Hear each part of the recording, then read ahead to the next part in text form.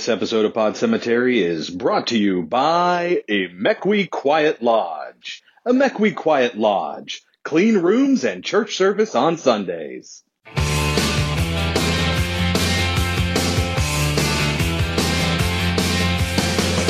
the October with the steamboats, ancient goblins and wallows come at the grand line making a sound. The smell of death is all around, and at night when the cold wind blows, no one cares, nobody knows. Hello, my name is Chris. My name is Kelsey. And this is Pod Cemetery, where we dissect horror movies like the rotting corpses that they are.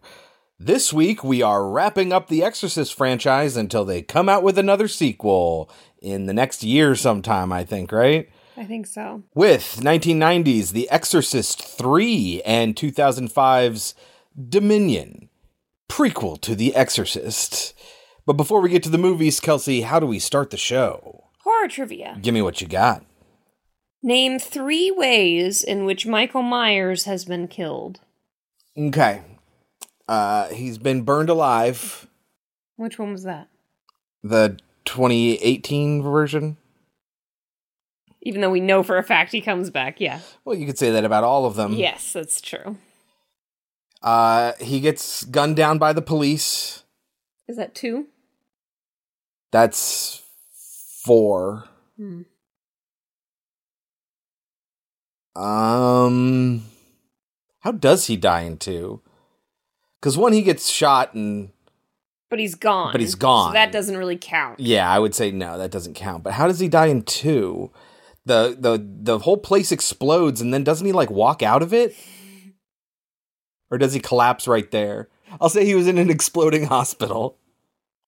What do they have there? Shot, and in parentheses, a bunch of times. Uh-huh. Burned in a hospital fire. There you go. Decapitated by an axe. Oh, yeah. Yeah, that's in, what's the one before H2O? Or is it H2O? Is that how H2O ends? I have no idea. I think it's how H2O ends, and then we find out in the one after that, where they kill off Jamie Lee Curtis, like in the very beginning, that she really killed, like, the ambulance driver with tape over his mouth or something like that, so he couldn't scream. And she chopped off his head. And I guess she never knew. Nobody ever found out. Anyway. Yeah, he's died a bunch. But yeah, if you can argue that him getting shot in the first one doesn't count because he gets up and walks away, then, like, how about the fact that it wasn't actually him that got his head chopped off? All right, Kelsey. The serial killer in The Exorcist 3 is based off a real-life serial killer. Can you name both? The one in the movie is the Gemini killer. Uh-huh. I assume the one that it's based on is the Zodiac killer. That is correct.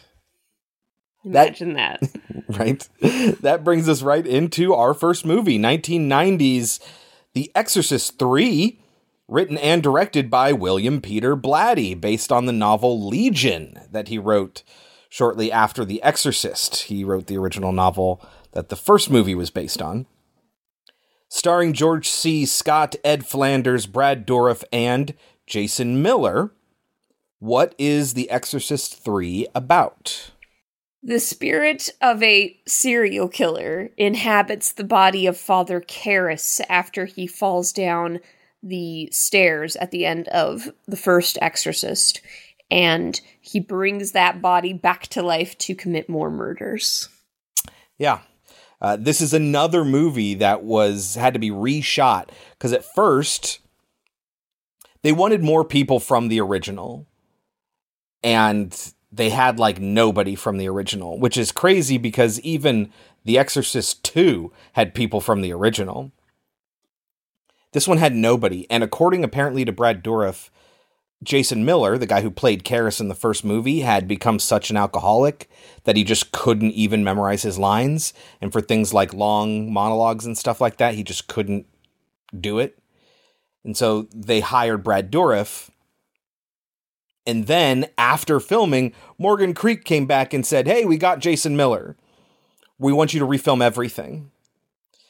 And William Peter Blatty was like, I really like Brad Dourif, who, for those of you that don't know, he's Wormtongue in Lord of the Rings. He is Chucky in the Child's Play series.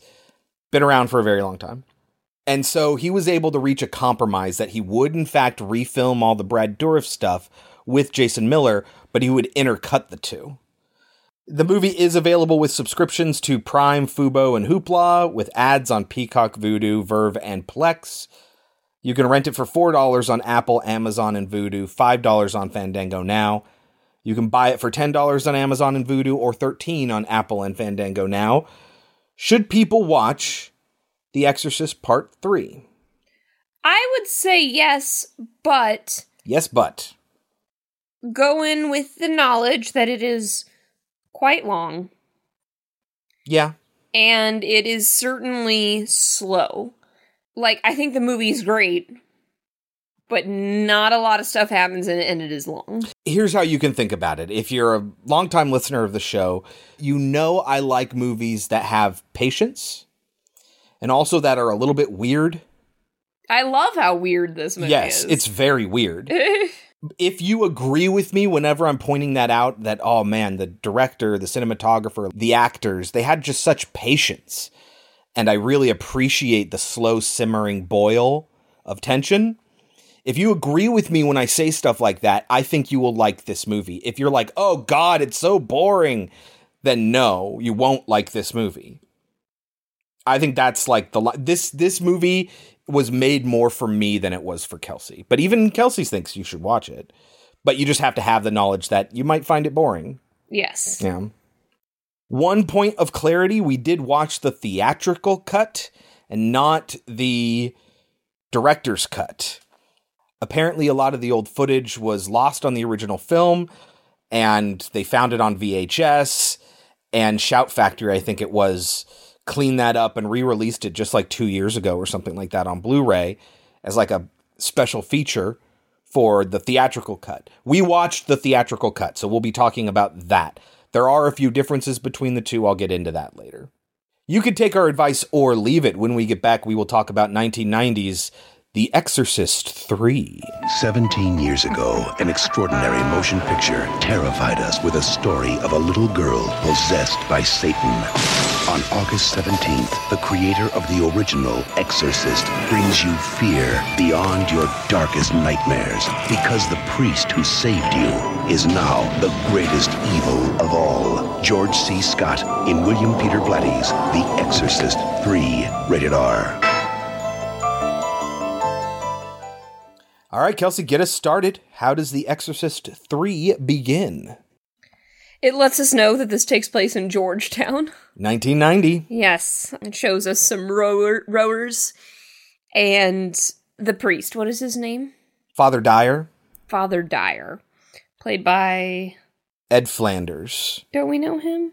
He was in The Ninth Configuration, which is another William Peter Blatty movie, but maybe not. Oh. He was in St. Elsewhere, if you watched any of that. No.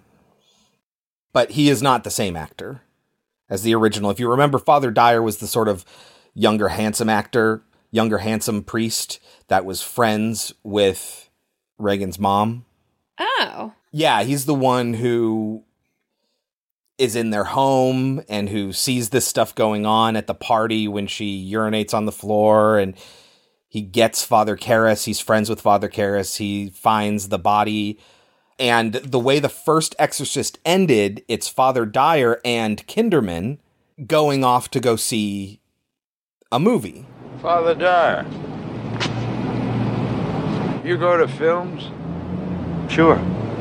Well, I got passes, you know. In fact, I got a pass to the Crest tomorrow night. Would you like to go? What's playing? Wuthering Heights. Who's in it?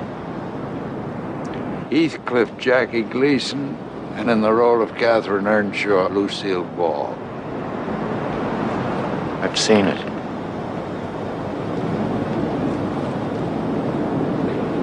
Another one. And they do this every year. This Same is like day. a ritual, and they have Cheer since them then. both up. Yes. Both of them act like they don't want to do it themselves, but they know it cheers the other up, so they do it. It's kind of this sort of, I wouldn't call it frenemies. They're just friends that are dicks to each other. Yes. Interestingly, I normally hate this whole like, oh, did you know that this person was in this movie and la da da da da da da? But this is actually really fucking cool. We talk about George C. Scott being Kinderman, the detective from the original movie. And in the last episode, I said the first time I ever really knew who George C. Scott was when I watched something was 12 Angry Men, the made-for-TV one where he was juror number 3. Juror number 3 in the original 12 Angry Men was played by Lee Cobb, who played Kinderman in the original Exorcist. That is interesting. And the 12 Angry Men from 97 was directed by William Friedkin, who directed the first Exorcist. So he's like, he flipped the two of them. That's pretty interesting. That's cool. Yeah. I normally hate the whole like, oh, did you know this person and that person were in another movie together? But this one's a little bit more complex. Can't fight in here. This is the war room. Yes. He is also in Doctor Strangelove and has some of the best lines, and very famously was told to act it as a drama. Isn't he the one that does, he falls and just does like a somersault and stands right back up? Yeah. Acts like nothing happened. It's an obvious comic trick, Mr. President. We're wasting valuable time. Look at the big boy. They're getting ready to clobber us. We get the theme song for 2 seconds while we watch the mist come back. Like, obviously it was shot, and then they showed reversed it in reverse. Yeah. Yeah. It leaving the stairwell and getting sucked up into nothingness. Yeah. But the stairwell, I mean, they'll talk about how Father Karras fell down them, but, like, they don't ever go there. Yeah, he just walks by it at that point, and there is a flashback. You'll notice that they explicitly do not show the house. This would have been a great opportunity to say that The Exorcist Part 2 never happened, because the house is destroyed at the end of Exorcist Part 2, but they explicitly shoot it in a way that the house is never seen. Of course, we also know, if you listen to our Exorcist episode, that there was a lot of extra building that had to be done to that house to make it work the way that they wanted. They added new rooms on and everything over that stairwell, so they would have had to do all that again just to see it the one time. Not worth it. Not worth it. So there's a great wind that blows open the doors of a church that open up the eyes of Jesus. My God, I wrote down the Jesus statue opened its fucking eyes. Yes. It's a little silly, but also a little disconcerting. Like, there's something uncomfortable about it. There's a lot of very strange things that happen in this movie. Yeah. I will say the dialogue feels very much like a Mad Men. Hannibal or Mad Men or Leftovers. These are shows that I love. Leftovers and Hannibal are two of my favorite shows, on the most slept on television, amazing television. But they have this dialogue that tends to be very weird and abstract, and people say bizarre things to each other. That's what this is like, but in 1990. Maybe you should go home and rest. I can't go home. Why? The carp. You know, I thought you'd see. My wife's mother is visiting, Father. And Tuesday night she's cooking us a carp. It's a tasty fish. I have nothing against it. But because it's supposedly filled with impurities, she buys it live. And for 3 days it's been swimming up and down in my bathtub. Up and down.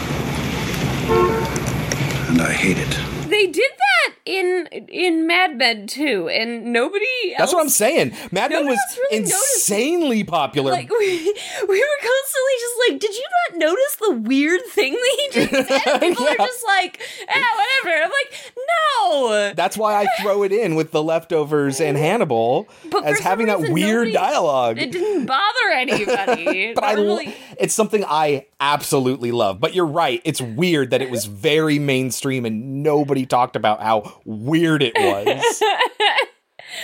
They would just have bizarre conversations out of fucking nowhere that had nothing to do with what's going on in the show. Someone drove a riding lawnmower over somebody else's foot in an office building. That happened. That did happen. Mad Men's a great show.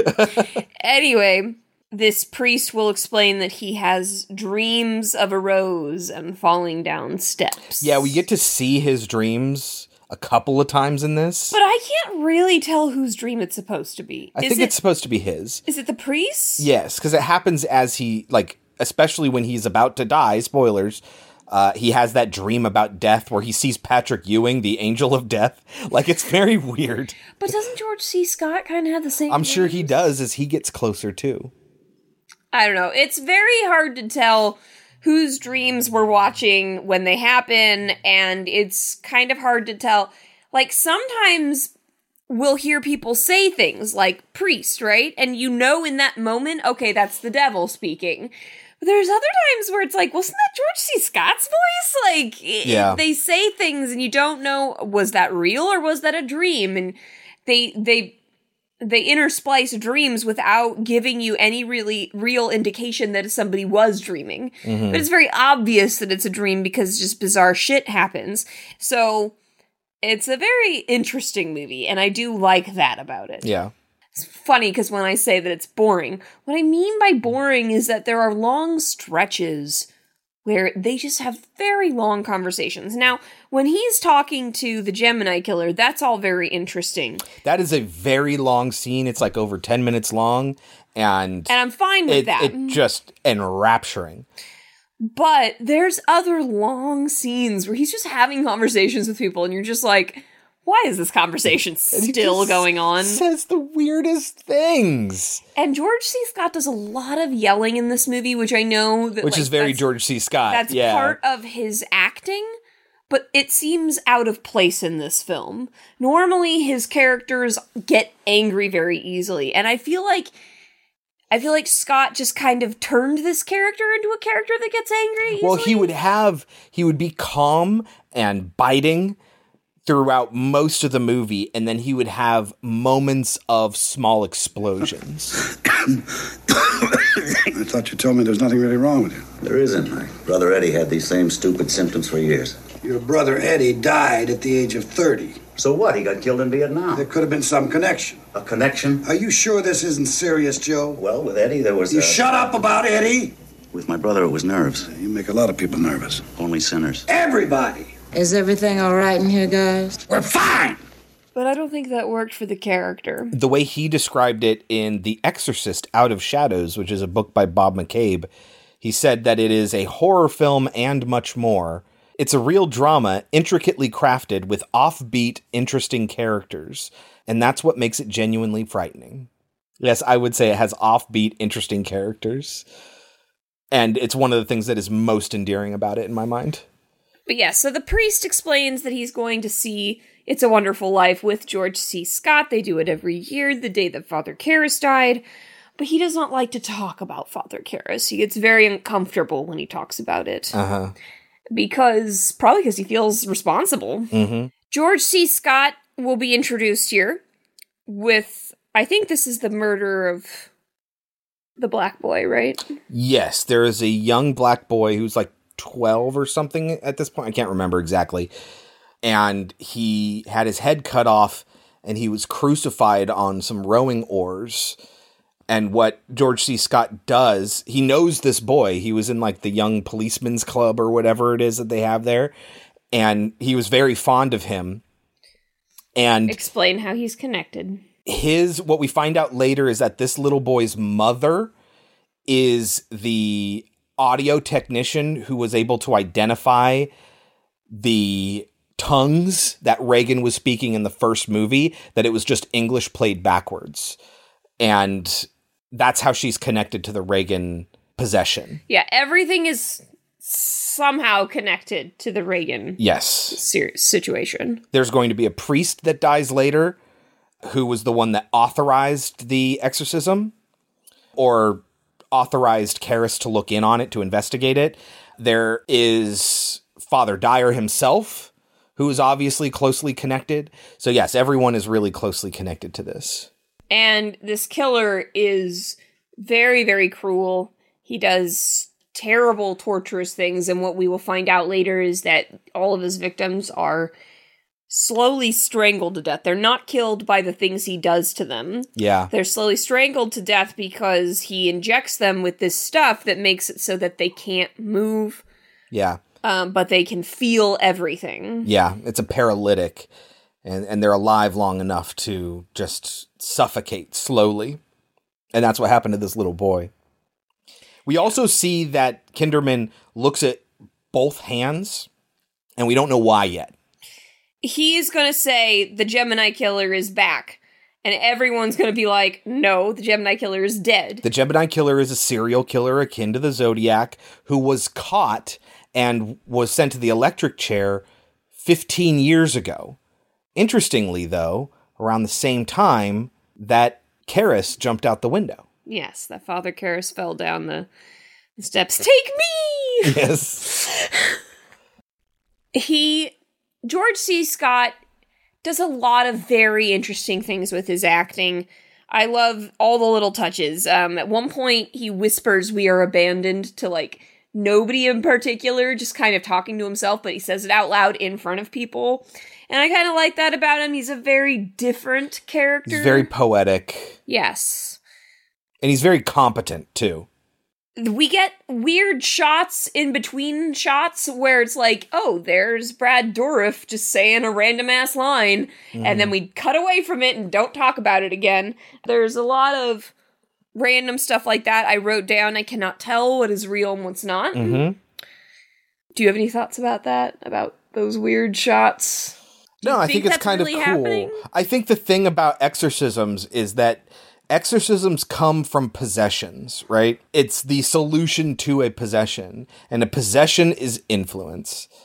And there's a lot of influence happening in these movies, and I think just weird shit happening and not knowing where it's coming from, but making you feel a certain way is important. So I think this movie doing that as well, it plays into that. So then we get to meet that priest who will be killed, the one that I guess said, yeah, go ahead and do the exorcism. Yes. Which I thought you had to go somewhere higher than that. I thought you a bishop has to approve it. I don't think he gave him the sign off. We can put the line here, but there's another priest that talks about, oh yeah, there is the connection to the Reagan possession, and talks about how he approved the investigation or something like that. And Father Canavan? Canavan had my job back then. He gave Damien permission to investigate the case. So his death is very interesting. He is in a confessional. We see this old woman. Now, when you first see this, it feels like... Oh, it doesn't make any sense. Yeah. At first, you're just like, this is so weird. They're just going to do weird shit like this. This will become intelligible. Yeah, at first, I just thought it was Brad Dourif doing a voice, and maybe, of the voice of an old woman, and maybe, when we saw her at one point, maybe it's just the priest seeing things, because that's not uncommon. But no, it really is an old woman. She confesses to murder and then laughs, and then we don't see her kill him, but the next shot is a woman screaming. Uh-huh. And we're told that he's dead. Yep. So I guess that happened. And I wrote down, God, these segues are so strange. They are. And kind of jarring, and I guess that's probably what they were going for. Mm-hmm. But it doesn't feel like jarring in a scary way. It's just like, what just happened? Yeah. Well, again, this movie is a movie with a lot of patience, so then when it, like that between scenes, it wakes you up. While we're at the cop station and he's learning about what happened to the little boy, how awful it was. Oh, he learns about that in the confessional. His officer comes and sits in the other side of the booth, and they talk through the window. Well, whatever. We're somewhere. We're either at the cop station, or we're at the morgue, or we're at the hospital, or something. There's like a nurse just wandering through the hallways, like waving her arms about. And it is so strange. And I'm just like, what the fuck is that? And I don't remember nothing. That at all. Yeah, because it just happens in the background. It doesn't, nothing I'd goes have to get with a look at it. It's weird. Then we meet the nurse who is taking care of, so this must be at the hospital. We meet the nurse who is taking care of the priest. Why is he in the hospital? What happened to him? Father Dyer. Why is he in He doesn't explicitly say. They don't tell us? Yeah, but he's dying. And the nurse. Why do we know her? Which nurse? The one... The young one or the weird one? The one that he has the several conversations with. That's Nurse X, along with Patient X, because they don't explicitly ever get any names. That is Vivica Lindfors, who was Aunt Bedelia in Creepshow, the segment with the cake. Oh, okay. That can't be all we know her from. She was also in the Stargate movie. I mean, no, she was born in 1920. She was in a lot of old movies. She has 150 credits. Okay. I've definitely seen her before. She was in the Errol Flynn Don Juan movie. Okay. I'm just saying, a lot of movies. Oh, you mean that's like a long time ago? Yeah. She was working with Errol Flynn. That was 1948, yeah. Got it. Okay. George C. Scott and the priest are very cute together. They have a back and forth banter, which is a lot of fun. But then we have another screaming nurse. What is she screaming about this time? Who stuck this guy? I wrote down, there's another screaming nurse. This is one weird-ass movie. And then I wrote, oh shit, the statue's head is gone. Yes, so this is when Kinderman is leaving the hospital after he just had this banter with Father Dyer, and he's waiting for the elevator, and when he enters the elevator and moves out of the way, we can see behind them, because this is like a Catholic hospital, there is a statue of a saint or an angel or something, and its head is missing.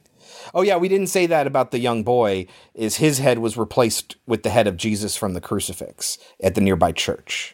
He's doing further and further investigation, and he thinks that the fingerprints are going to match. Oh yeah, so the fingerprints, this is from the confessional.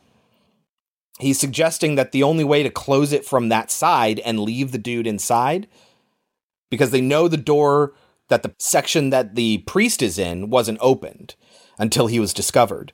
But the sliding door for the opening between the two sections was closed. And the only way to close it all the way is to reach in from the other side and grab the knob and close it part way, and then put your fingers on the door to push it, slide it the rest of the way.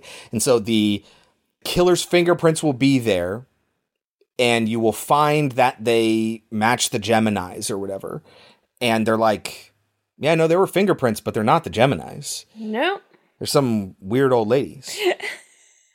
They don't know who it belongs to. Yeah, but they find out. Yes. We get a bizarre dream of heaven. Yes. From George C. Scott's perspective. Yes, because George C. Scott's walking around, but he meets Father Dyer, who has the same. So he meets the young boy, and we see that he has his head like stitched back on. He also meets Father Dyer, who's like playing chess or something, and his head is stitched back on, and we don't know that Father Dyer is dead yet. We also meet, like I said, Patrick Ewing as the Angel of Death. There is a blind Samuel L. Jackson who doesn't even get a voiced line in a movie. His line is dubbed. The living are deaf. It's a very weird scene. It's very strange, but I liked it a lot. Yeah. But I wrote down... Sorry, your friend is dead. And then, his friend is dead. Yep. I called it. That is exactly what happened. He was exsanguinated. He had all the blood removed from his body, and then his head removed. What movie is that in? Where they keep using that word? There's like a kid who says exsanguination. It's in X-Files. It was in the X-Files. With all the little girl twins that are like super smart, where Eve 6 comes from, all the Eves. Yeah. Yes. Anyway, and he'll find out later. So he shows up and he's walking slowly, and everyone is giving him a wide berth, Kinderman, because they know his good friend is dead and was murdered. And so they walk in, and the camera guy that's documenting the crime scene is still taking pictures. And one of the detectives has to like hit him to get him to stop. Like, Kinderman's here, man. Mm-hmm. And they explain the situation to him. Every drop of his blood was put in these specimen jars, like you might pee in. And then the only other blood that they found anywhere was in the writing on the wall. And he's like, what writing? And they pull down this evidence cover thing. And it says, "It's a Wonderful Life," with 2 L's in wonderful. Which is how the Gemini Killer used to spell. Whenever he wrote letters, whenever a word ended in L, he put 2 L's. He also checks the hands. And this is when he's like, the Gemini Killer is absolutely back. And he kind of takes over the hospital at this point, and it upsets everyone that he's even there. Because he's like, something's going on. The Gemini Killer is doing shit. When the administrator comes in and is like, "What the fuck are you doing?" He gets into an argument with Kinderman. Kinderman has to explain to all of them there, including the head doctor, who has a role to play later, that what they put in the papers about the Gemini Killer's MO was fake. Because they needed to weed out all the people who were calling in claiming to be the killer. So a lot of details were real, just enough so if anybody knew anything, they could provide a tip, but not. It included details that were untrue. Like, for instance, he didn't cut off a pinky finger or a ring finger or whatever. It was the index finger on the other hand. And he did this thing to one of the Gemini symbol on the hand without the finger being cut off, and things like that. And all of these kills that are happening right now are all happening the way the Gemini Killer actually did it. So it can't just be a copycat who read about it in the newspaper. So George C. Scott sits down with the nurse, who is giving him major attitude. Nurse X really does not like him. And she explains that she found one of the patients totally knocked out. Yeah, because she was the one who found Father Dyer. She went and saw him at 5 a.m, and then was taking care of something else, and then came back at 6 and he was dead. And Kinderman asks, "And you didn't see anybody in between?" He's like, "Yeah, no, I saw this one patient." And it's like, "Well, what about the..." Oh, she was passed out on the floor. So he has to go and interview this woman. Who is... I forget how they define it. Do they say semi-catatonic? She's occasionally completely catatonic. Yes. And sometimes she's lucid, but she still doesn't talk much. And they have this interesting conversation. Are you the radio repairman? I knew you weren't a radio repairman. That is a phone. It's really good. But he realizes, well, I'm not going to get anywhere with this woman. But it's weird, because don't they find her fingerprints somewhere? Oh, on the confessional booth, right? No. Oh, no, they were on the jars. They're on the jars, yeah. And they're like, "Why the hell were you in here?" And she can't explain why she's in there, because she's catatonic. We don't know this yet, but these are 2 different women. 2 different old women. Gemini Killer says to the camera, "I was only 21 when I died," and that's it. Uh-huh. Let's move on to the next thing. Death, be not proud. Though some have called thee mighty and dreadful, thou art not so. Though soonest our best men with thee go, rest of their bones in soul's delivery. But those thou dost thinkest thou dost overthrow, die not, poor death. Nor canst thou kill me. I was only 21 when I died. George C. Scott is sitting down with a different priest, and they're having a very strange conversation, and time stops, and the priest doesn't seem to notice. Yeah, and Kinderman gets up and leaves, and all the lights go out. And the door opens, and he hears voices, and things are, like, moving around in the room. He sees a statue with a really creepy-ass face. Oh, there's like a Joker statue at some point. I don't know if this is it. That's what I wrote, a vampire Joker holding a knife. Uh-huh. And he sees somebody in there. I wrote down, who the hell was that? Some lady shows up and gives Kinderman the speech for this other priest that he's going to be giving on Sunday or whatever, and hands it to him, but scares him when she comes out of nowhere. Yes, that's right. And that's when he finds out about how the boy was related. Yes. Joe and Damien Karras were very close. Yes, I know. Joe was also a friend of the McNeils. And Father Canavan? Canavan had my job back then. He gave Damien permission to investigate the case. That leaves us with the Kintry boy, Father. Does it? Damien gave our School of Linguistics a tape he wanted them to analyze for him. The voice of a McNeil kid. Supposedly possessed. He wanted to find out if the sounds on the tape were a language or just a lot of gibberish. He was looking for proof the McNeil kid was speaking in a language she couldn't possibly have known. And was she? No.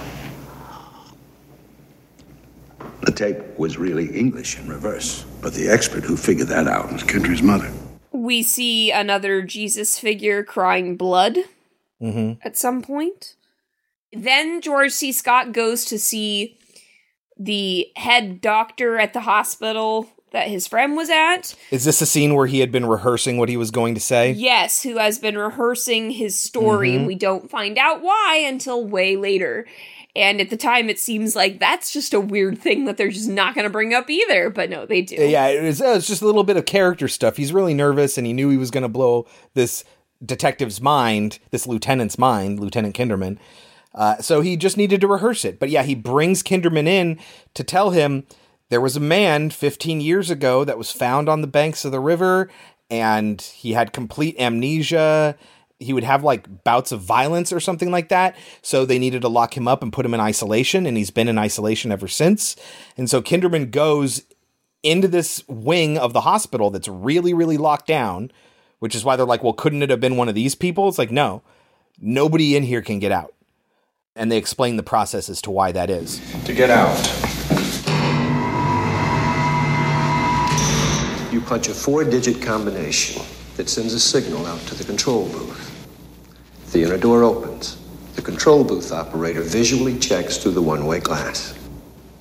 And every day, there's a new combination. And he goes into the room with this patient X, and then he leaves, and he is staggered. He is shocked. Because it's Karras! It's Karras. Didn't fucking Karras die? And see how cool that is? And if they didn't have it be Karras, that wouldn't have happened. Yeah. Apparently there is unfilmed things here, or they were part of the director's cut or something. This is where it gets fuzzy for me. I don't know all the differences explicitly, because I think the idea that it was Karras might have been in the original, or it might not, or it might have been before the reshoots, or I don't know. There is extra content, I think, in the novel Legion, where they exhume Karras's body to be like, Karras died, and it was somebody else, like a cop or somebody else who had disappeared 15 years ago, was actually the one in the casket and who was buried. And Father Karras just wound up unidentified and with amnesia and getting locked up. So that's a little bit of a backstory that you don't get in this version of the movie. Like, how could it be him? The movie's like, it doesn't matter, it is him. This is that long scene we were talking about, and it's very well done. Yeah. It comes a little bit after this, but yeah. It's interesting because we saw this side by side, the scene. Yeah, you can see that on YouTube. A different version with just Brad Dourif. The Legion cut, yeah. I think both are very good. I think both are different. And I was saying this to Chris earlier about something entirely different. Tone matters. Yeah. A lot can be lost in a performance based on tone, or you can simply change a lot based on tone. I think that each version of the scene does it very differently and communicates something very, very different. And I with a lot of the same dialogue too. Yeah, this is to your point. It's all like tone and stuff, and there's more of a oneer in the Legion version where there's fewer cuts.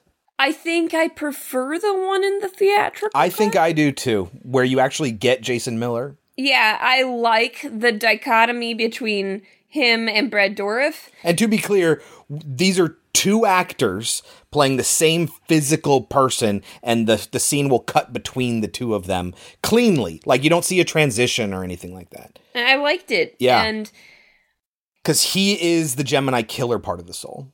I liked Brad Dourif's performance of it in the director's cut. But I preferred it in the theatrical cut because he feels more like he's toying with George C. Scott in the theatrical cut. Whereas in the Legion cut, it does feel more like a a more honest performance. Like, if it really was the Gemini Killer, then that might be what the Gemini Killer really would do. Uh-huh. If he was being totally honest and frank and open with this guy. But why the fuck would he be honest and open and frank with this guy? It makes more sense that the Gemini Killer would have fun with toying with him. It does. So, while I think both performances are great, I actually think that the one that we saw in the film was better. I agree. I think you're absolutely right. Really? Yeah. And I think that Brad Dourif almost seems angrier in the theatrical cut, you know? And that anger is used to spur on George C. Scott. Yeah. Whereas, again, in the Legion one, even though it's a great performance, it feels more like it feels like what would have happened on the show Mindhunter. Once they've already been caught. Yeah. And then they just let everything out. Yeah. Once they can't do anything else. That would be a real conversation. Yeah. But that's not what's happening here. This guy, it doesn't matter that he's in a straitjacket. Nothing keeps him inside these walls, so why would he be open and honest with him? It's too bad about poor Father Dyer. I killed him, you know. An interesting problem. But finally, it worked. First, a bit of the old succinylcholine to permit one to work without annoying distractions. Then, a 3-foot catheter threaded directly into the inferior vena cava. Or the superior vena cava. It's a matter of taste, I think, don't you? Then the tube moves through the vein, under the crease of the arm, into the vein that leads directly into the heart, and then you just hold up the legs and you squeeze the blood manually into the tube from the arms and the legs. There's a little shaking and pounding at the end for the dregs. It isn't perfect. There's a little blood left, I'm afraid. But regardless, the overall effect is astonishing. And isn't that really what counts in the end? Yes, of course. Good showbiz, Lieutenant, the effect. And then off comes the head without spilling one single drop of blood. Now, I call that showmanship, Lieutenant. There's a Chucky reference here. Yes. Brad Dourif, so the Gemini Killer, says it's child's play. Child's play, Lieutenant. And then we immediately get a shot of a kid in the hospital who has like a striped shirt and has curly red hair. Yes. But that's silly because Chucky doesn't have curly hair. He's straight hair. Yes, but the red hair. Yes. But I love the transition. We get this introduction to Karras, and it's this evil version of Karras, and I love it. Yeah. And then... it's like he's possessed, and it's what you're expecting from an Exorcist movie. Yes. And then George C. Scott says, the Gemini Killer is dead, and I love that Brad Dourif angrily is just like, I am not dead, I am alive. Incidentally, who is this Damien you mentioned? Don't you know? I know nothing. Except I must go on killing Daddy. I must shame him. Are they calling these Gemini killings in the papers? You must get them to do that, Lieutenant. It's important. The Gemini is dead. No, I am not. I'm alive. I go on. I breathe. Look at me. Look at me. And tell me what you see. I see a man who looks like Damien Karras.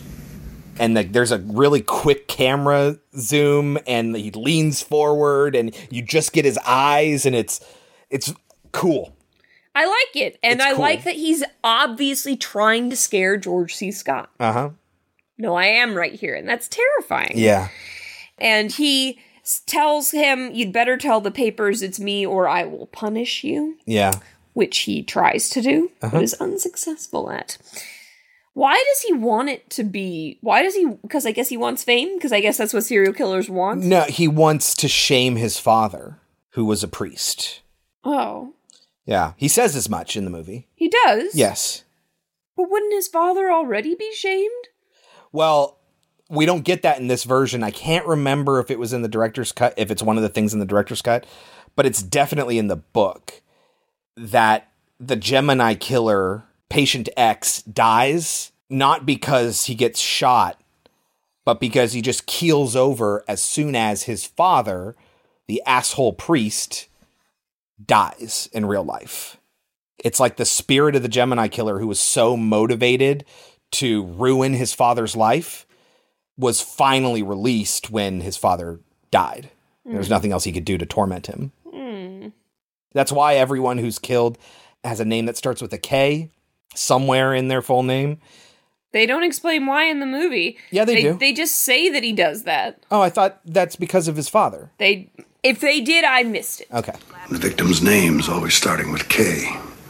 Like Carl, his father, the famous evangelist whom he hated and wanted to shame, and whom he wanted to kill and keep killing and killing.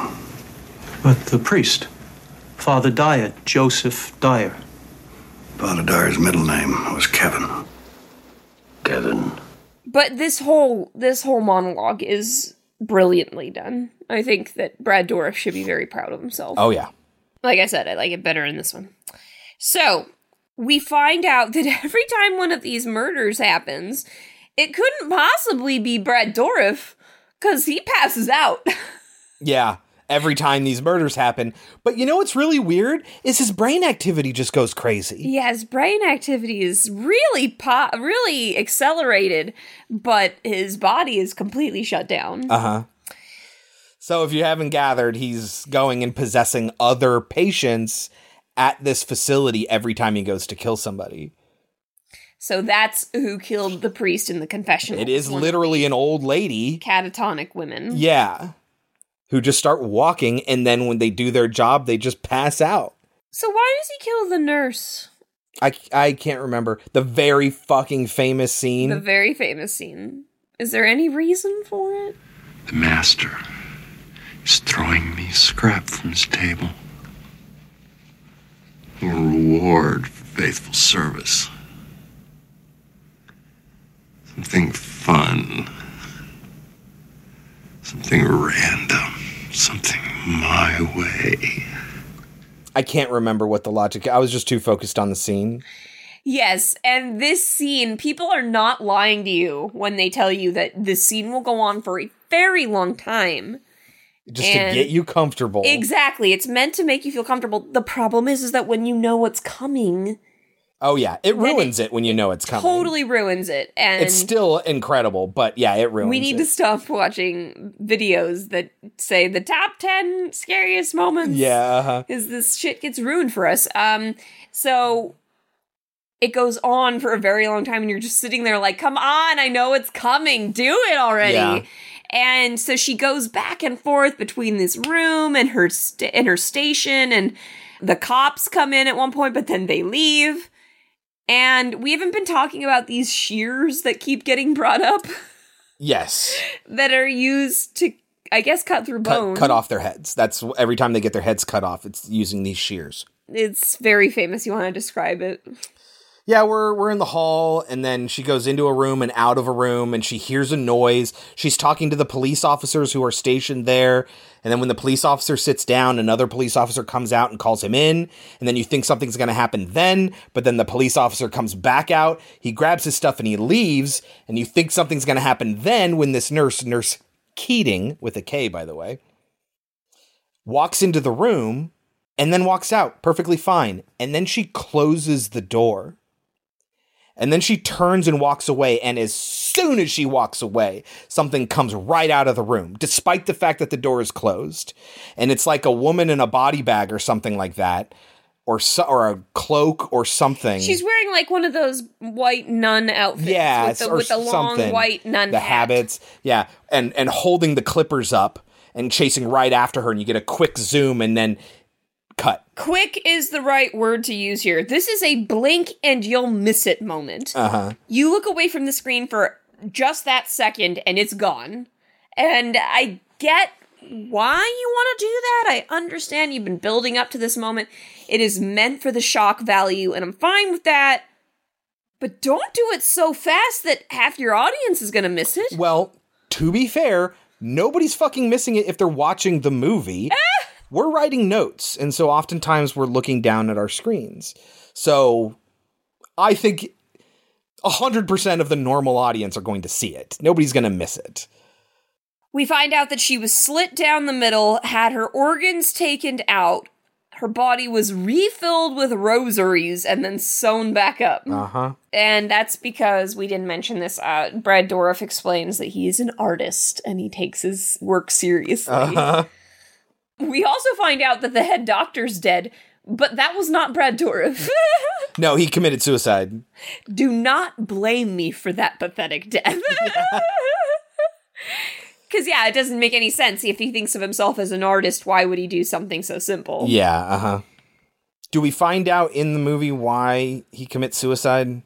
Does Brad Dourif tell him what is that? Yes, he says, I guess he couldn't handle it. I was going to have him do a bunch of tasks for me, and then I was going to kill him, but I guess he couldn't handle couldn't hack it. Yeah, that's why he was practicing his speech, because he wanted to get it right and omit any details of his own responsibility. Yeah, because Brad Dourif explained, I will punish you and I will do all these things to you. Uh-huh. And that's kind of what his plan is for George C. Scott. But George C. Scott, luckily, figures it out in time. Yes, so tell us about that. How is he going to be punished? Well, he's going to go after his daughter. Yeah, who we see briefly. She's an ice skater. Briefly. She's out all the time. She really likes her boyfriend. And he doesn't get to see his daughter very much, but he loves her very much. Yes. He also, Brad Dourif explains that Karras is in here with me. Yeah, all three of us are. His pain will never end. The master devised this pretty little scheme as a way of getting back, of creating a stumbling block, a scandal, a horror to the eyes of all men who seek faith, using the body of this saintly priest as an instrument of, well, you know my work. But the main thing is the torment of your friend, Father Karras, as he watches while I rip and cut and mutilate the innocent, his friends, and again and again and on and on. He is inside with us. He will never get away. His pain won't end.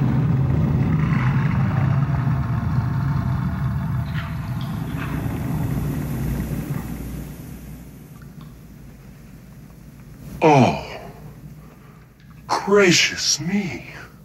Was I raving? So George C. Scott, I think, is just losing it. He's going crazy. He's getting upset. And I think he's wandering around in the hospital. And this is when a great thing happened that you've never heard about. Yeah. Of all the things that happen in this movie, you don't hear about this one. And it's really cool. He goes in and he tries to talk to the old ladies again, to this convalescent wing. And while he's there, up on the ceiling, and this is done well, one of the old ladies smiles down at him and then crawls across the top. Yeah. And I had never seen that before. No. I was not expecting it, and it definitely made me jump. It was cool. Yeah. It was really cool. And especially when you realize that he is in a room full of old women who could be possessed to do this. Yes. Yes.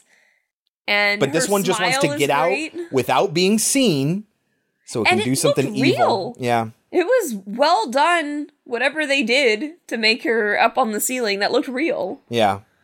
As opposed to the hyenas. In Dominion. All the CG in Dominion. Yeah, we'll talk about that.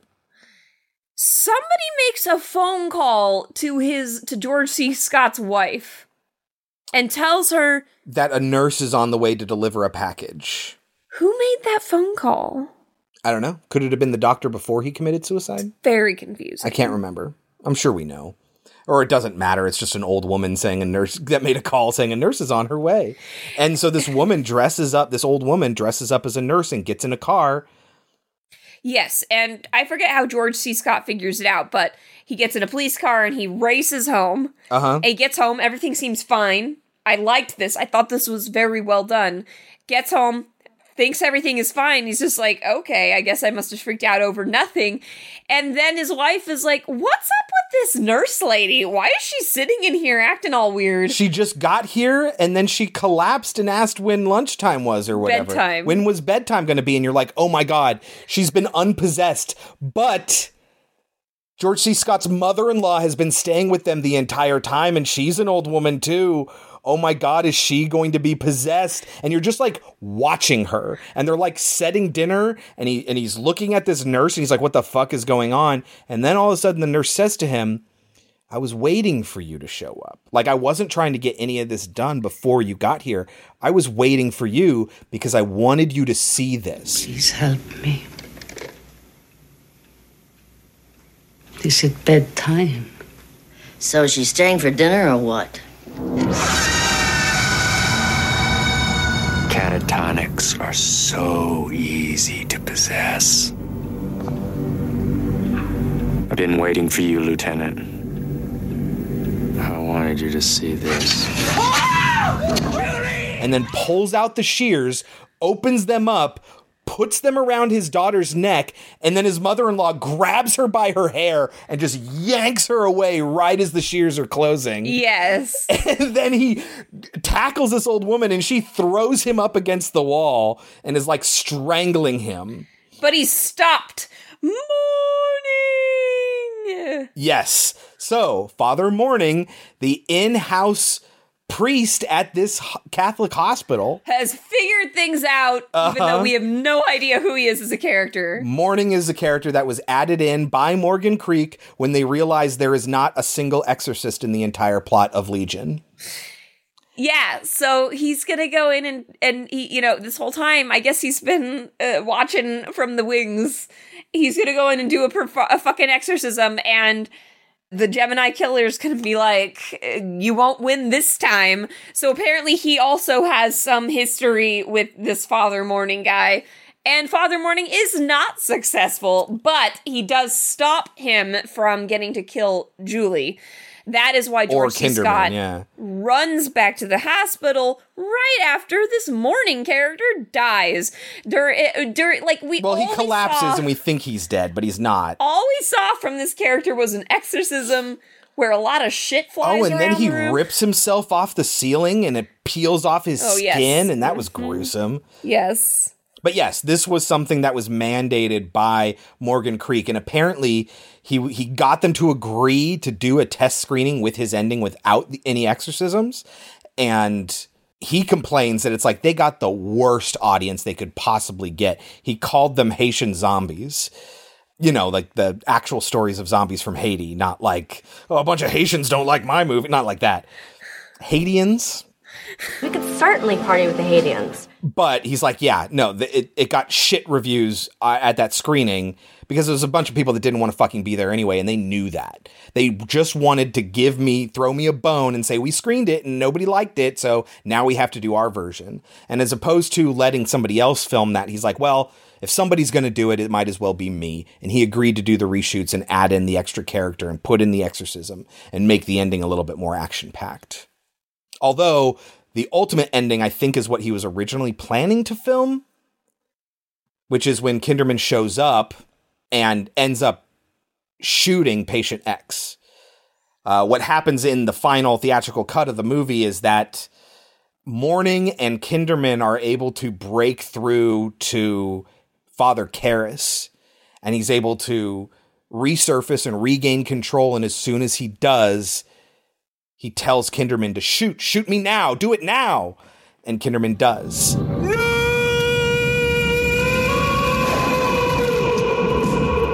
Bill, now, shoot now, kill me now.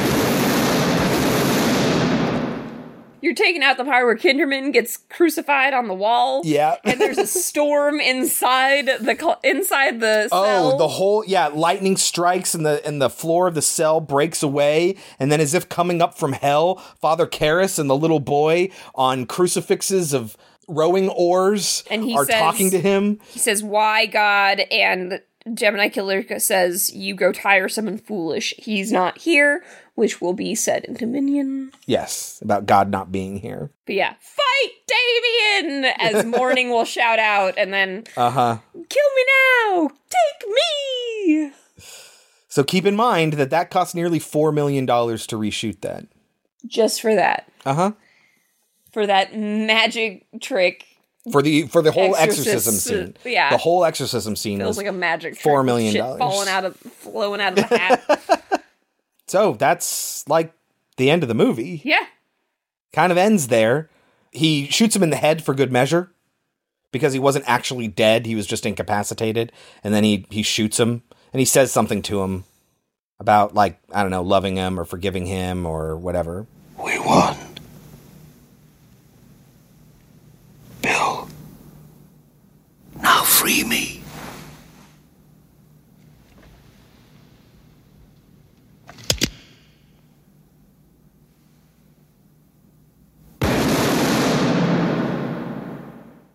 I think if this movie was just edited a little bit more, it would be great.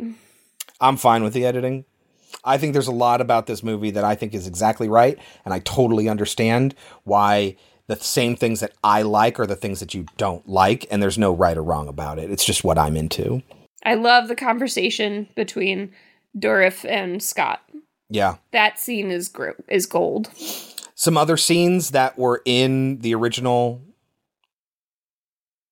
Legion version, which, by the way, that's what it was going to be called, was Legion. It wasn't even going to be called The Exorcist 3. But then again, Morgan Creek demanded it, and then that they insert this exorcism scene.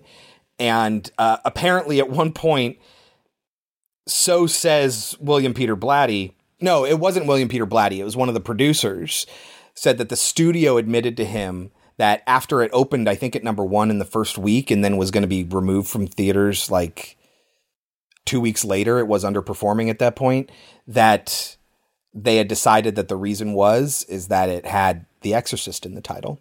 This producer was like super pissed because they were fighting with William Peter Blatty to just call it Legion. And it just seems like Morgan Creek makes every wrong decision about The Exorcist every single fucking time. And when they try to correct their mistakes, they fuck it up too. And we'll talk about that a little bit later. This is what Brad Dourif said about it. He said, "The original version was a hell of a lot purer, and I liked it much more. As it stands now, it's a mediocre film. There are parts that have no right to be there." As somebody that was involved in the making of the original, I imagine it hurts, that a lot of your scene gets taken out and replaced by somebody who, in your mind, is doing an inferior version just because he's an actor from the original movie. But like Kelsey and I both think that version's better. The version with Jason Miller in it. Mm-hmm. So, Kelsey, what do you think The Exorcist 3 has on Rotten Tomatoes? I guess it's not very high. And I guess this is not too low either. How about like a 57? 59. The Exorcist 3 is a talky, literary sequel with some scary moments that rival anything from the original. I would agree with that. A Metacritic of 48, a cinema score of a C. Now, as a reminder, The Exorcist 1, when we reviewed it, had an 84, and we both gave it a 90. The Exorcist 2 had a 15. I matched that 15. You gave it a 5. Do you think that 59 is overrated or underrated for The Exorcist 3? I'm going to say underrated. Okay, and what would you give it? I'm going to give it a 77. Oh, okay. I was going to give it an 84. I think a good mid-80s is good for it, because I absolutely loved it. I really, really did. But I don't think it's perfect. There are a lot of things that I would change. But there's a lot that I was very, very surprised by and didn't expect to be there. All the purple prose that we get in it is really fascinating. And I was enthralled the entire time. Why 77 from you? I thought it was very good. It just doesn't have watchability for me. For the same reasons that I like it, yeah. I can understand that. All right, that is The Exorcist 3 from 1990. Before we get into our next movie, Kelsey, horror trivia. In what year was Jack Clayton's The Innocents released? Is it 61? Yes. It is? It is. Cool. Kelsey, why did Warner Brothers and Morgan Creek release 2 prequels to The Exorcist within a year of each other? Oh. Because the first one did really bad, right? Yeah, they didn't like the first one that was filmed, which is what we now know as Dominion, prequel to The Exorcist. So they gave it to Rennie Harlan, who filmed Exorcist the Beginning. And then when that fucking bombed, they went back to Paul Schrader and said, hey, listen, you filmed all your shit. Go ahead and cut it together. Here's a couple $1,000s. We're not going to support you in any way, but if you want to do it, feel free. And then they fucking undermined him at every turn with this, like really, really badly. So he had no money for special effects. He had, yeah, right? At that point, he should have just said, fuck it, we're not having any special effects. Right. Yeah, because some of those things were, oof. Yeah, so they were going to put his version, they were going to cut it in-house and put that version on the DVD as a bonus feature for Exorcist the Beginning. But then when Exorcist the Beginning was released in theaters and it did so shitty, they're like, well, we already have it. We might as well release this to theaters. And it only released in like 100 and something screens. It wasn't a very wide release. But they did give it to him to recut. He was given $35,000 for visual effects and post-production. He was given no money for publicity, no money for music. He couldn't ADR anything. The cinematographer couldn't be paid to do the color timing. So Schrader basically did it himself with one of the producers, I think. And they just guessed at all the color timing stuff. They couldn't commission an original score, so they grabbed parts from The Beginning and parts from a metal band called Dog Fashion Disco, which apparently Schrader's son was a big fan of, and like pieced together this new thing. And then they released it the same weekend as Episode 3, Revenge of the Sith. So it's like they didn't want this to succeed. Yeah, they specifically wanted it to fail. Because they couldn't be wrong about how bad it was or something. They're like, fine, if you want to prove it, then go ahead. Here's your shot. And we're going to try to undermine you at every chance we get. The film is written by William Wisher and Caleb Carr. It's directed by Paul Schrader. It stars Stellan Skarsgård, Gabriel Mann, Clara Beller, and Billy Crawford. In addition to Stellan Skarsgård's Lancaster Marin, Major Granville, Jomo, Chuma, and Emekwi are all the same actors from Exorcist the Beginning. Emekwi's children, James and Joseph, are not. The doctor is different. Also, she changes names. But a lot of the plot of this movie is exactly the same as the beginning. Kelsey, can you tell us what happens? Can you tell us what it's about? Just give us a brief overview. They found some ruins, and I'm not really sure why they want Father Marin there. Well, because after what happened in Nazi Germany, or wherever they were, under Nazi rule, he kind of quit. He went on sabbatical and started doing archaeological work. Right. But and that doesn't so now explain... he's a priest who is an archaeological expert. That doesn't explain why they specifically want him. I think it's because he's already digging there. Okay. And the military shows up. And the church tries to take claim on it. They show up because the other guy wants them there. Because he has the backing of the church. Marin doesn't. Why does he want the government there? I don't know. They found a church, guys, and they're going to look into it. The church has been buried, and it's older than any church like this should be. If you listen to our beginning episode, a lot of this is the same exact plot. Yes. So we're not going to go through the plot of this one. If you're interested in that, listen to that episode on Exorcist the Beginning, because this is going to be kind of short. We're really going to be talking about the differences and what we liked and what we didn't like. One thing that they never get to is the source of this church. I don't think they call the demon in here Satan, but they don't describe that this is the location where Satan fell to earth like they did in the beginning. Nope. I realized they just never got around to that. But a lot of the main plot beat stuff is exactly the same. So if you want to know that stuff, listen to that version. This one is just a much more toned down version of that. It's not as big and eventful. It's available with subscription or with ads on Fubo. You can rent it for $4 on most major services. You can buy it for $13 or $14 on those same services. Should people watch Dominion? If you've seen the other one, absolutely not. Do not watch this. Are there scenes that are better in this than that are in the other one? Yeah. Let me ask you, if they hadn't seen either one, which should they see? This one. If you haven't seen either one, and you'd like to see one of them, watch this one. That being said, the other one has more exciting things in it. Yeah. So, if you thought the other one was long, you're going to feel the same way about this one. This is like 2 hours long. And this one has even less going on in it. Uh-huh. Even less things, I mean, like, not a lot, like, things happen, but nothing like... There's more emotional and psychological stuff, but not action stuff. No action, correct. Yeah. And so... And we really didn't like Beginning, so... Yeah. But this one, yeah, if I was to pick one, I would say this one. But I agree. If you saw Beginning and you're like, oh, I was really excited for this. I thought, oh, Beginning fucking sucked, but I was intrigued by a lot of the concepts. I would like to see what the original version that they thought was too boring was. And I wish I had seen this version first. That's the way I would describe it. But yeah, if you've seen Beginning, you don't need to see this. No. You can take our advice or leave it. When we get back, we will talk about 2005's Dominion, prequel to The Exorcist. Okay, you know how I said that they gave Schrader no money for marketing? Yeah, there is no trailer for Dominion online other than a real crap trailer that for a full 30 seconds, it's just playing audio from the original Exorcist. And then it's just nothing but flashes of shots and some text on the screen. So I'm absolutely not going to put it here. But hopefully this gives you a little bit of insight into how Morgan Creek and Warner Brothers treated Schrader and his movie. Anyway, here's Dominion.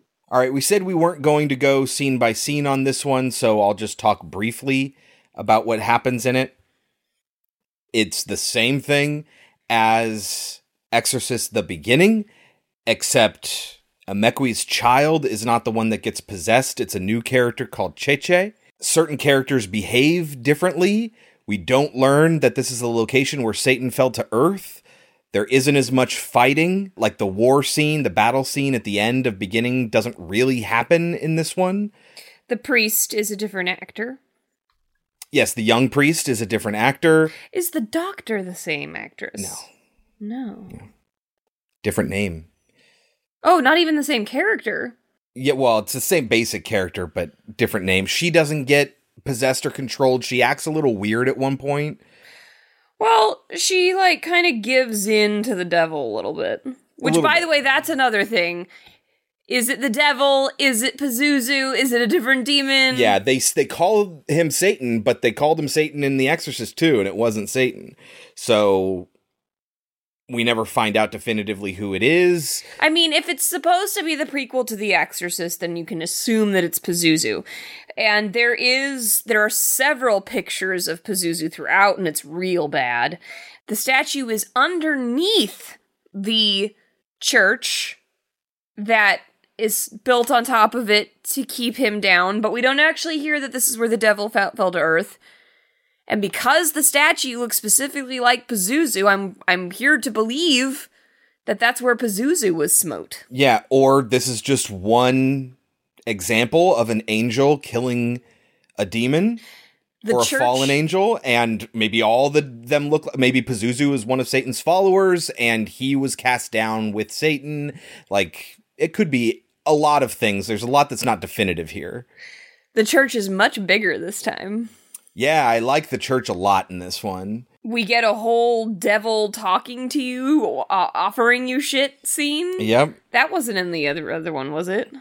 I don't think so. I don't think so. That all seemed new. But, I mean, effectively, it's the same storyline. Pretty much. There isn't a lot different when it comes to the plot, but how they accomplish it, there's a lot of differences. He's given the ability. It's so weird and stupid. Okay, so he walks in after the devil has, I guess, been working on the lady doctor, and I guess offering her, like, I don't know, if you come to my side, if you let me live, then I'll allow you to erase the bad things that happen in your life. But we see that didn't do anything to her, and in fact, she's now acting like a crazy person, right? So it obviously didn't do shit, and she's living in some weird fantasy world, and the devil even says that to him. He says, you ruined it, you ended it, and it's like... she was living in a place where those things didn't happen. Basically, when he says, I'll make it so they didn't happen, he's basically saying, I'll make it so you can forget. That's what she wants, really, is to forget. Yeah. But that's not really what he's doing here. It's not forgetting, it's rewriting your history.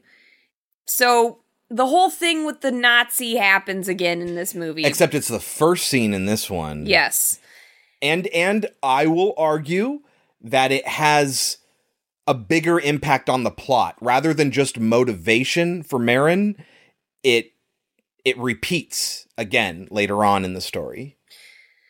But so, what he's given the opportunity to do is sacrifice himself, because he asks him, just, kill me, take me instead, but that's not what the Nazi did in real life. It's so, like, you'd like that, wouldn't you? You could be a martyr? Yes. So, in this fantasy land, he gets to kill that Nazi, but then he gets killed and everyone else gets killed anyway. So, I guess what he's offering him is just a glimpse into the fact that you don't need to feel guilty. That's exactly what it is. Because God would have had them all be killed anyway. And in fact, you actually saved more lives. Exactly. You did the right thing. But... according to Satan. Right. But does any of that matter, because you're not rewriting history? None of this is changing. Well, in this case, I don't think he's offering him the same thing that he offered the woman. He's offering to take away his guilt.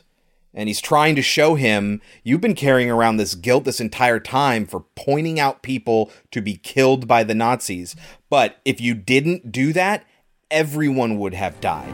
Feel better. You did what you could. You laid down your life. But God decided to kill them anyway. Your guilt is gone. But, I mean, if we go back to the others, when they talk about, making a sacrifice, even if it means you die, you do what Jesus would want you to do. And if you die, then great, you get to go to heaven. You should be prepared for that. So, in God's view, maybe all of them dying would have been preferential. We don't know. But he does get to relive that moment later on, when the Major starts going a little bit crazy, Major Granville, and kills somebody because he wants information, and Marin just punches him, as opposed to, this option or that option, I'll start killing people unless you give me the information that I want, information which does not exist. Who killed his soldiers? Well, they did it themselves because they were possessed. But he doesn't want to believe that. Yeah, he doesn't want to believe that. He's also probably possessed a little bit, too. He's definitely being influenced at this point. He's losing his mind. But Marin is like, wait a minute, I could just hit this guy. And yeah, it's violence, but it's going to prevent further violence. Is that good or is that bad? I don't know that ultimately the movie takes a side on that. But one thing that Marin does say, there's a pretty good line where he talks about how he survived the ordeal. He survived World War II. He survived but he's not that. Living. Yes, I survived it, but did I live? People may gain sway over our lives for a time. But the ultimate power of faith lies in its ability to strengthen men. Not to conquer evil, but to survive it. You wrote that. I read it. A young man's theories. But you proved it. Well, I survived, if that's what you mean. But did I live? Not really. Not really. So, Kelsey, that's effectively, the whole plot is the same thing as the beginning. What else would you like to talk about? Let's go through our notes. So the CG animals in this movie are terrible. Ooh, there are some real hyenas, I think they are. They use a lot of hyenas. We also see some snakes, and I think we see something else. Oh yeah, their Bugs. CG snakes are terrible. They are so bad. But again, he was given $30-some-odd thousand to do the whole thing. So do something practical that costs you $5. It'll either look just as bad or it'll look even a little bit better. Yeah, it aged terribly. Again, it's Morgan Creek making a bad decision. This was basically they had already cut their losses on this version of the film, so any money they made on it would have been effectively free.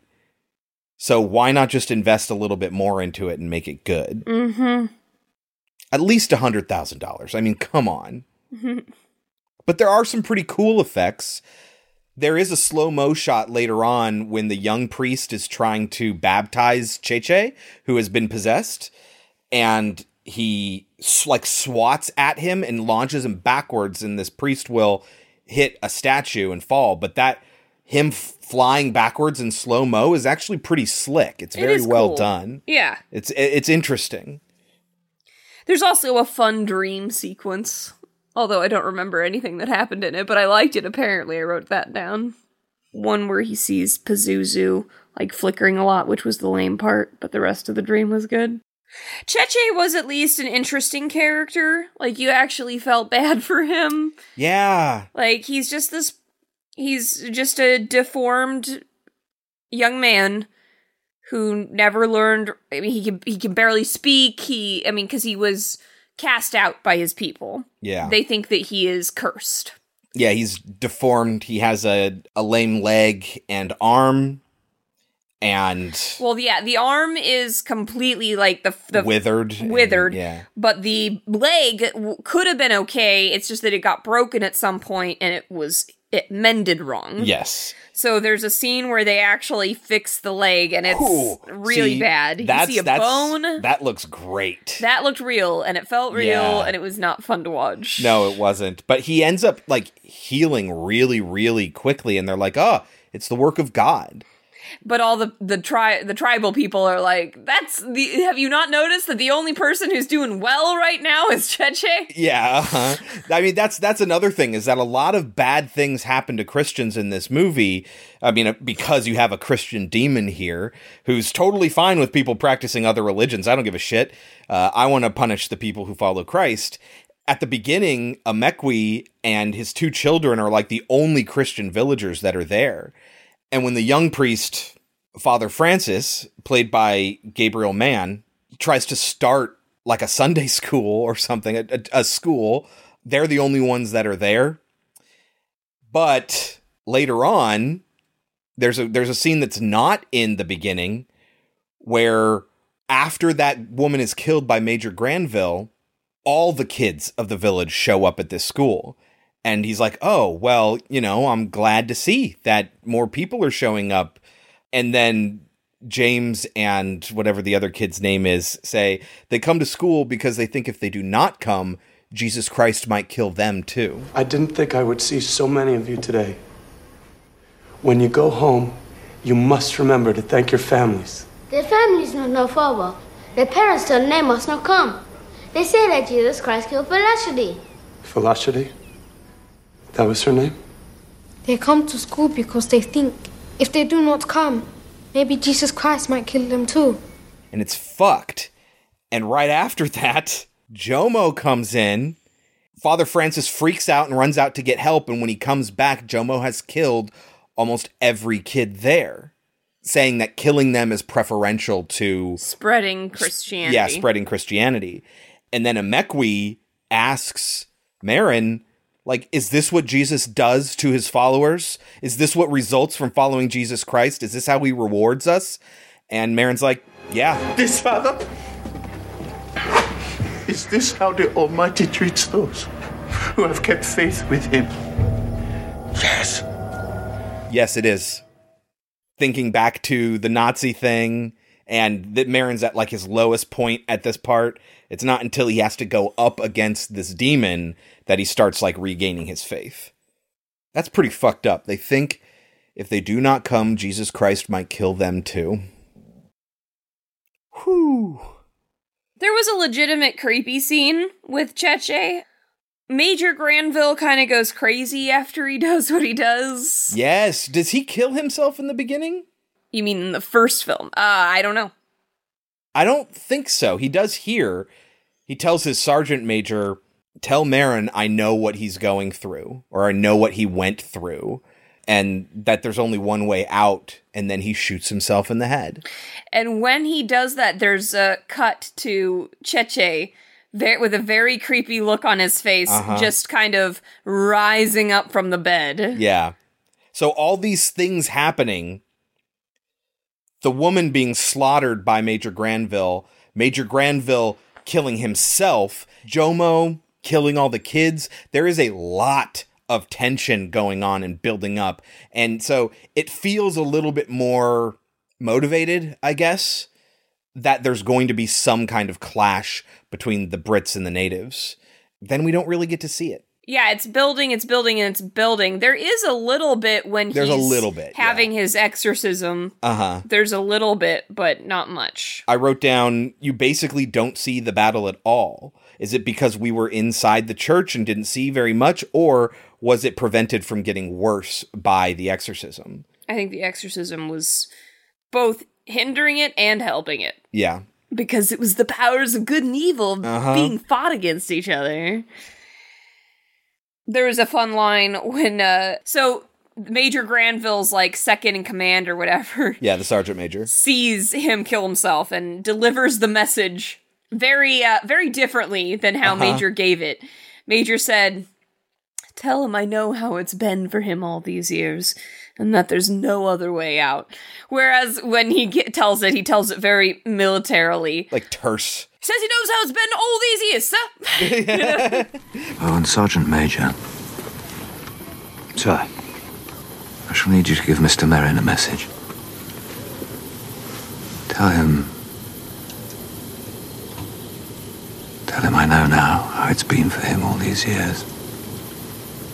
But tell him there's no way out. Other than...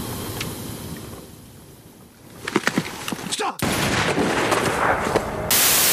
He asked me to give you a message before he shot himself. Said he understood what you were going through, and that this was the only way out. But he's like pissed. He doesn't like Marin. He doesn't like these natives. He's the one who's using a lot of derogatory terms to refer to them. Yes. And he tells him, you'd better tell the people to step lightly. Yes. A lot of the fellas are on edge. Felt very Breaking Bad. Yeah. Tread lightly. Tread lightly. You mentioned that the church is bigger, or at least we get to see more of it in brighter light, too. So we get to see all the beautiful sculptures and artwork. There's a bunch of, like, frescoes of showing the war in heaven and all of that. I loved I thought the church was much, much better in this version. I agree. Although, how clean and perfect everything was on the inside was stupid. It was sealed off, but there were, like, spiders and snakes and things like that. Like, why wasn't there signs that things were living there? Yes. And, like, certain things cobwebs. had dust on it, and certain things were clean as a whistle. It was... Whoever did set on that movie should not be doing sets. Also, did the young priest die in the beginning? He kind of dies in this movie for no good reason. I feel like he did. Okay, I guess he's supposed to be a martyr, but, like, it seems like they could have saved him, and then they just don't. Oh, there's that scene where he's strung up and shot with arrows or something like that. Yes, they find him. Isn't it kind of like there's somebody in the Bible who dies like that? It's in a very specific position. It's in Carrie. It's the same dude that's in the crucifix in Carrie in the closet, where it's not Jesus. It's actually that guy who's shot up with all the arrows and crucified. Yes. I can't remember who that is. I can't remember his name either. But he could have lived, but then he doesn't. Yeah, but he also said, like, he was attacked in the night, and I don't think he blames the villagers. No, he definitely blames Cheche.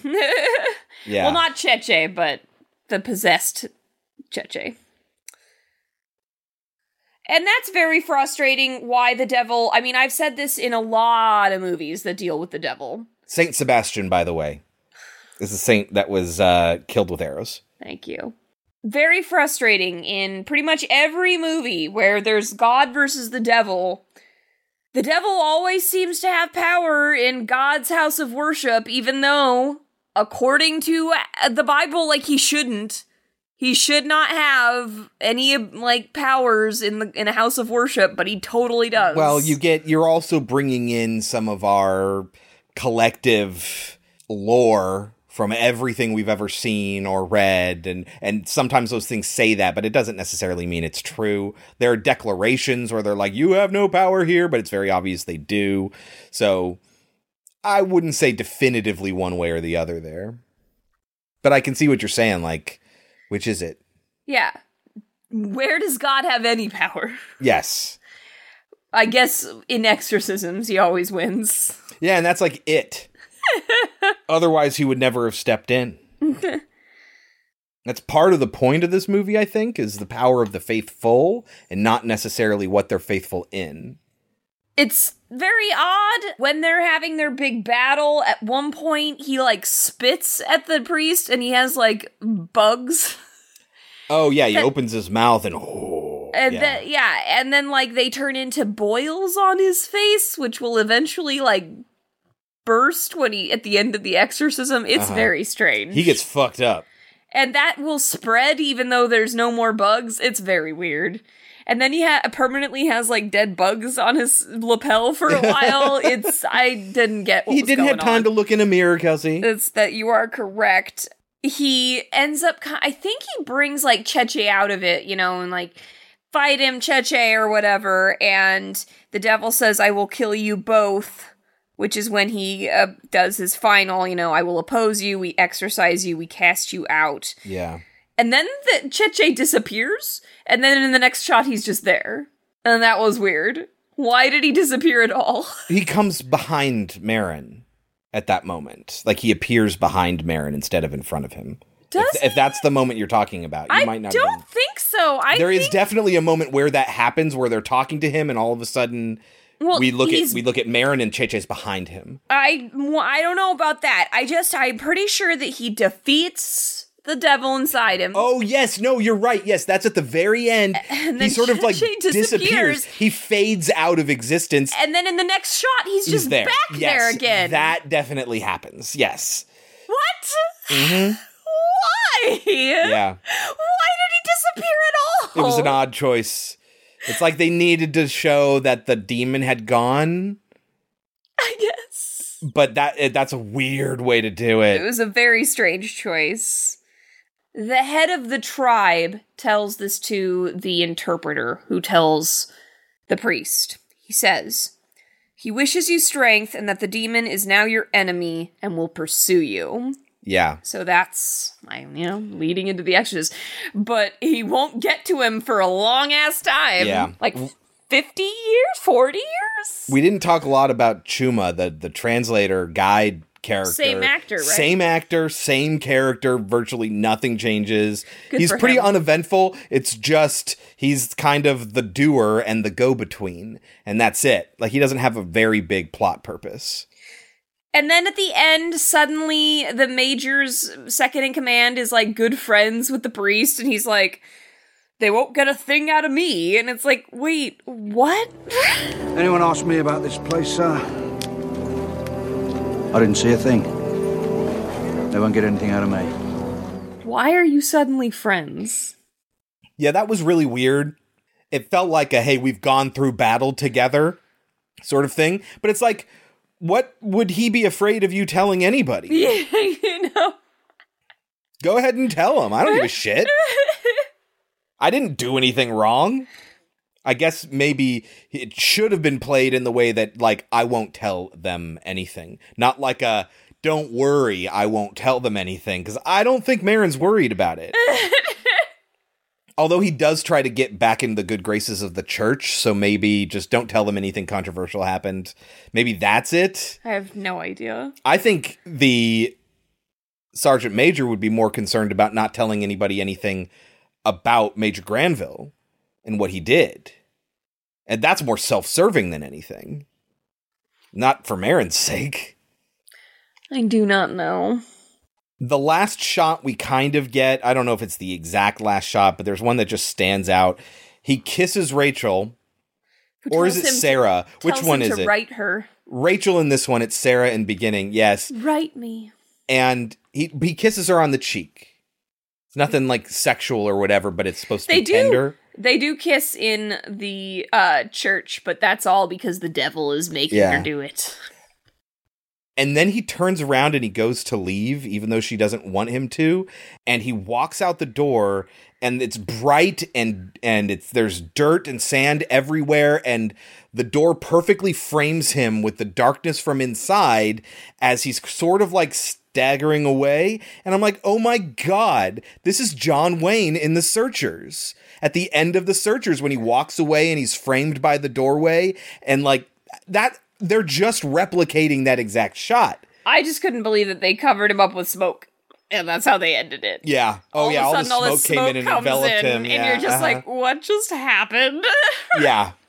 Absolutely. It's weird. That was an end of a movie, I guess. Mm-hmm. He's walking out into the desert. He doesn't have... Yeah, he's not going to go out into the desert for 40 days and 40 nights or anything. No, he's going to... go get a car. Yeah.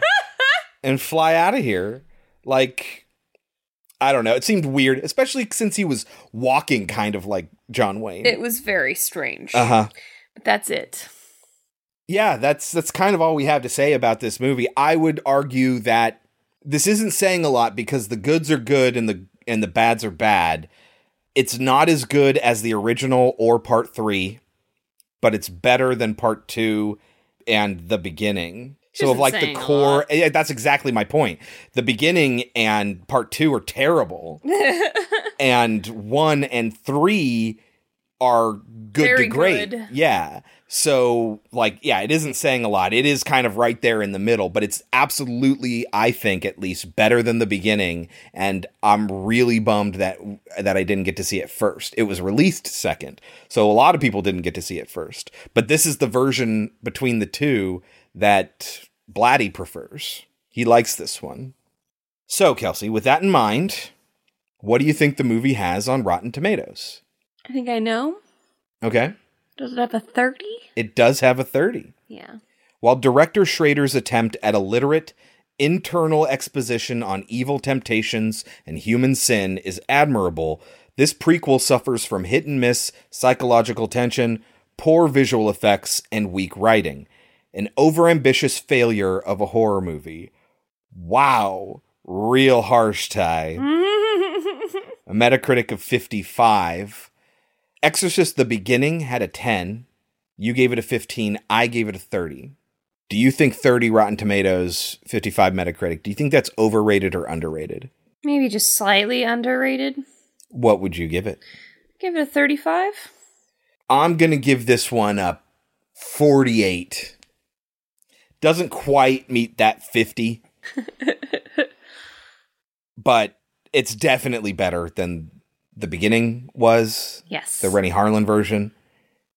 But ultimately, that might make me feel better about it. But if I was to look at it in isolation, there's a lot wrong with it. There's a lot that's unimpressive.